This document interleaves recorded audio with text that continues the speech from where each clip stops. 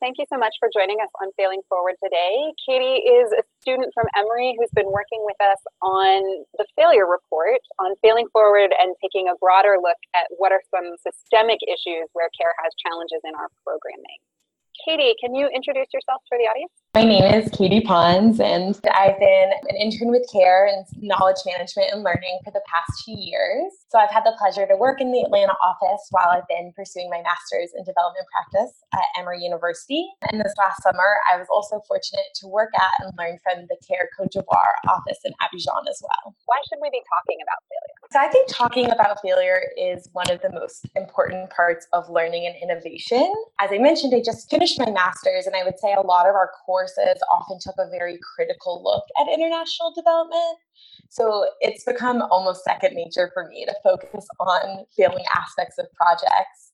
However, in talking about failure at CARE, it's been super helpful to really go a step beyond, to think about how to address those failures in more applied rather than theoretical ways. Talking about failure really goes hand in hand with CARE's values, especially looking at the importance of transformation, not only within the world, but within the organization. So being transparent and open in a lot of these hard conversations is really a critical foundation for approaching this line of work more intentionally. The first part of addressing failures is to better understand what that looks like. And I've been so honored to be a part of this project and conversation that I think is so necessary and important. Talk to us a little bit about the failure project. What were you looking at? Given how descriptive and varying the nature of CARE's evaluations are, we really felt that a qualitative analysis best captured project failures in a way that promoted learning.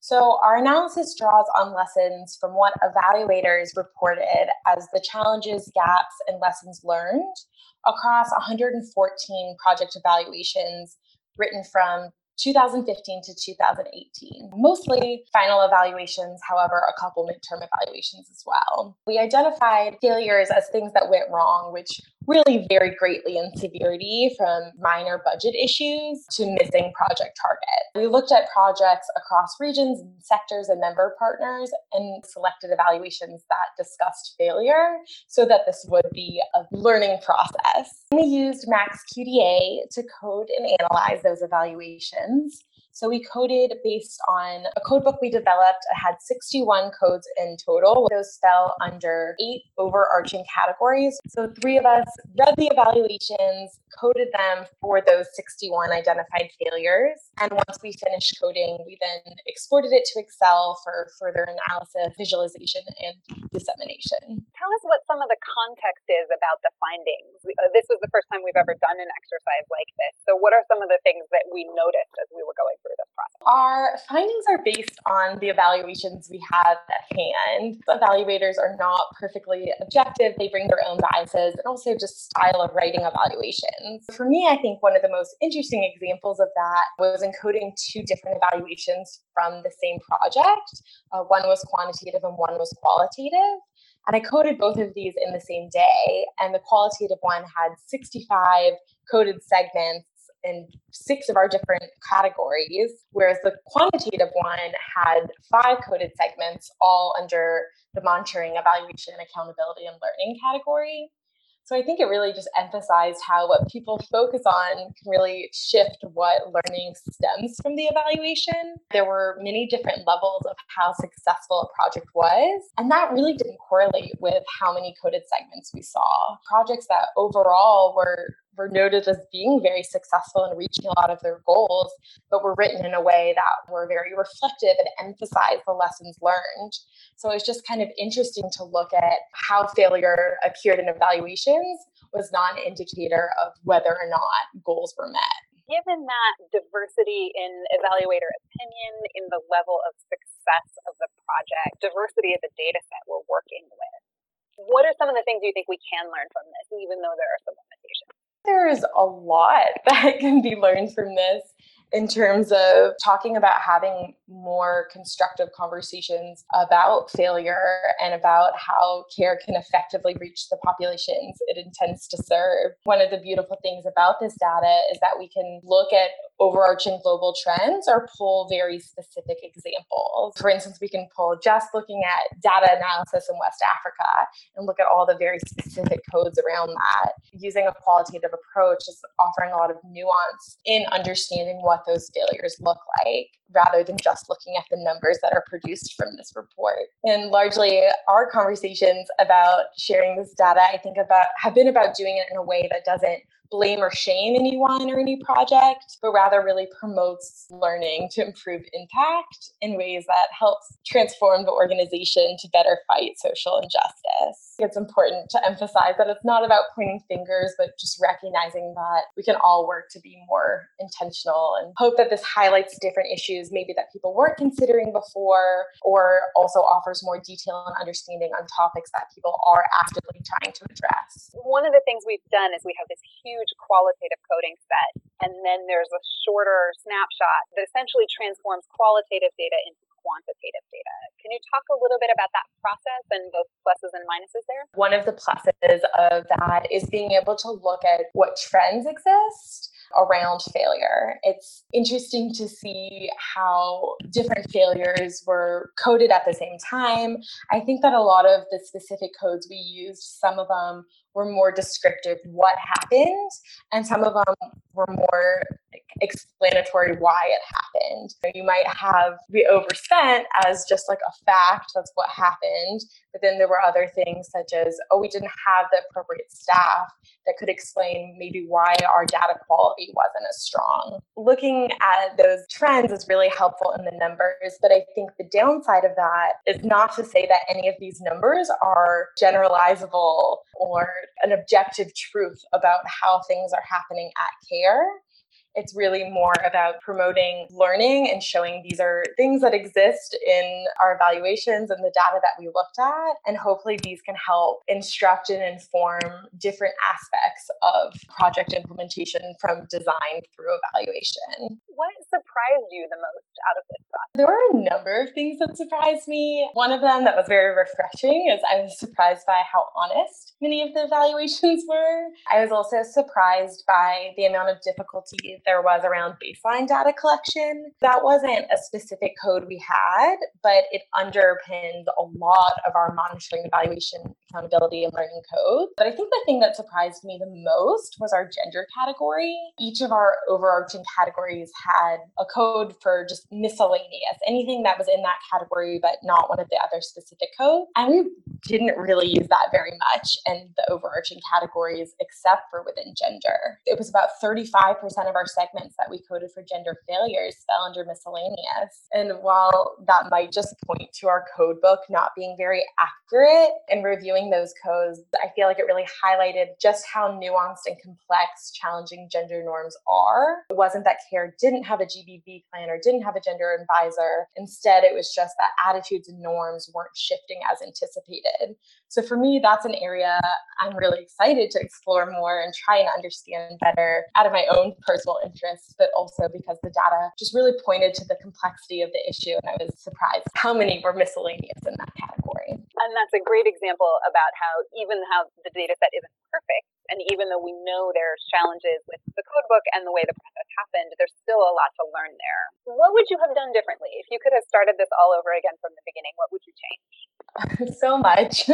After reading so many evaluations, I think of this as the failures within our own failure project. But technology and time constraints were particularly limiting. It took us a while before we started using MaxQDA. In that time, we lost a lot of data and we really weren't as efficient as we could have been. And because of that, and also because 2/3 of our coders are master's students on a student schedule with summer internships, it really felt like there was a time crunch when we transitioned to using MaxQDA in January, and we really wanted to start producing results. In an ideal world, I think we would have spent more time at the beginning developing a stronger foundation. And by that, I really mean refining our code book. We did have just so many codes, and some of them weren't particularly relevant, or they were just so specific. Spending more time at that onset, just really strengthening that, I think would have been really beneficial. And then at the other end, I wish we'd had more time after finishing coding to review our codes as a team to ensure consensus across the board. There were definitely flaws in our research.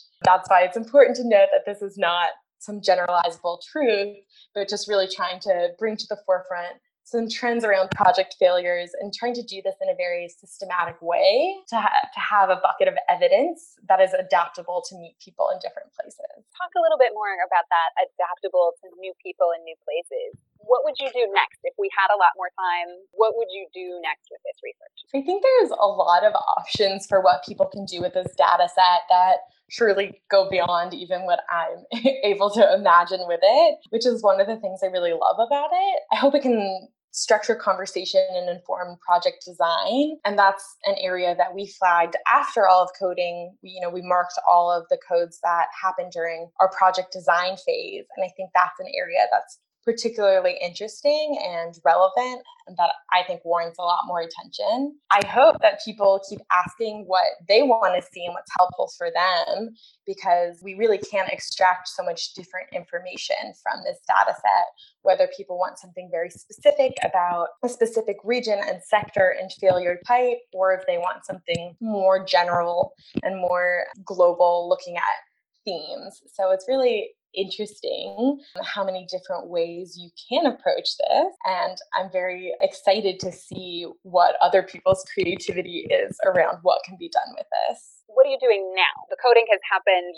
We've done that initial snapshot of those big buckets and a little bit of a dive there. What are some of the pieces we are working on to deepen or expand this project? With this data specifically, we're working to start those conversations, which has meant working on a global report, picking areas to develop learning briefs on, trying to make this data more manageable and accessible within care, and of course, just sharing and gaining feedback from people. So many teams within care in Madagascar and Bangladesh and South Africa have been hosting, failing with honesty conversations. I hope that this research can be a part of those larger conversations about organizational transformation and adapting and making care's work as effective as it can be. Many of the failures we identified are areas where care is already continuously and actively working to improve. This project just, I hope, helps provide evidence in a very systematic way to support that innovation and to support dedicated members who are trying to improve what they do. Yeah. So you mentioned the failing with honesty, failing forward, failure fair, all those different kinds of conversations we've been having, including this podcast. Can you talk a little bit about how the report complements that, but also how it might be different? This research really complements a lot of those conversations in a way that those conversations focus on insights from specific examples and people's in-depth experiences around specific projects or experiences that they've had. And this data set offers more insights on global trends rather than just those specific examples. So I think that they complement each other really well because you need both. Having those examples offers really rich insights, and having this data set gives insights into the global trends and overarching aspects of failure at care to look at. You've talked about it a little, but we always ask in the podcast, how does this help us improve impact? Not just to say, oh, we failed, now we're done. How does this learning help us get better? I think that is one of our biggest hopes in doing this research, is that it is actually useful for people and can help improve impact by offering people a very structured way to look at failure in whatever aspect of care they work in and that they want to address. That can look very different for different people. And that's why our codes touch on so many different things, from HR and budget to monitoring and evaluation to implementation. And I think that offers a lot of different people to be able to use this in whatever area that they are interested in. Talk for a minute about timelines. You mentioned that you're working on a report and some learning briefs and some case studies. When can people expect that, and how would they access it? I am with CARE for about 2 more weeks. So I'm hoping to work on finalizing a global report that just showcases a lot of the trends that we saw and specifically focuses on gender and monitoring and evaluation, as those were 2 of the areas that were super interesting to look at with this data set. And then also producing briefs. I'm sure that I cannot do justice to all the information that we have in this data set in the time I have left, but I hope to start producing those and highlighting more nuanced lessons learned from what we've seen in this failures coding project. And hopefully these will be produced within the next couple of weeks to months, and people in CARE can continue to work on these and pull from the data set to promote and share learning. When the report comes out, we'll circulate it around CARE. But for people who've been listening to think about what would be interesting to you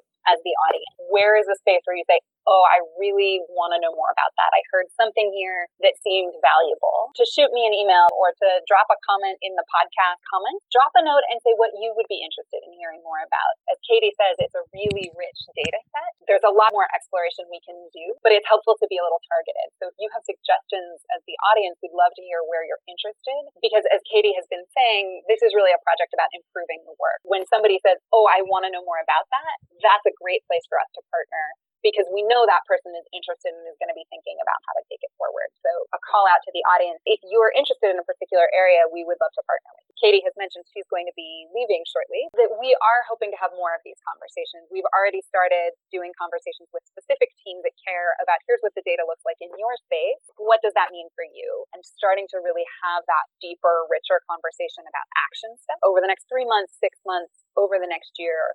How do we respond to this? This gives us a really useful data set and a good starting point.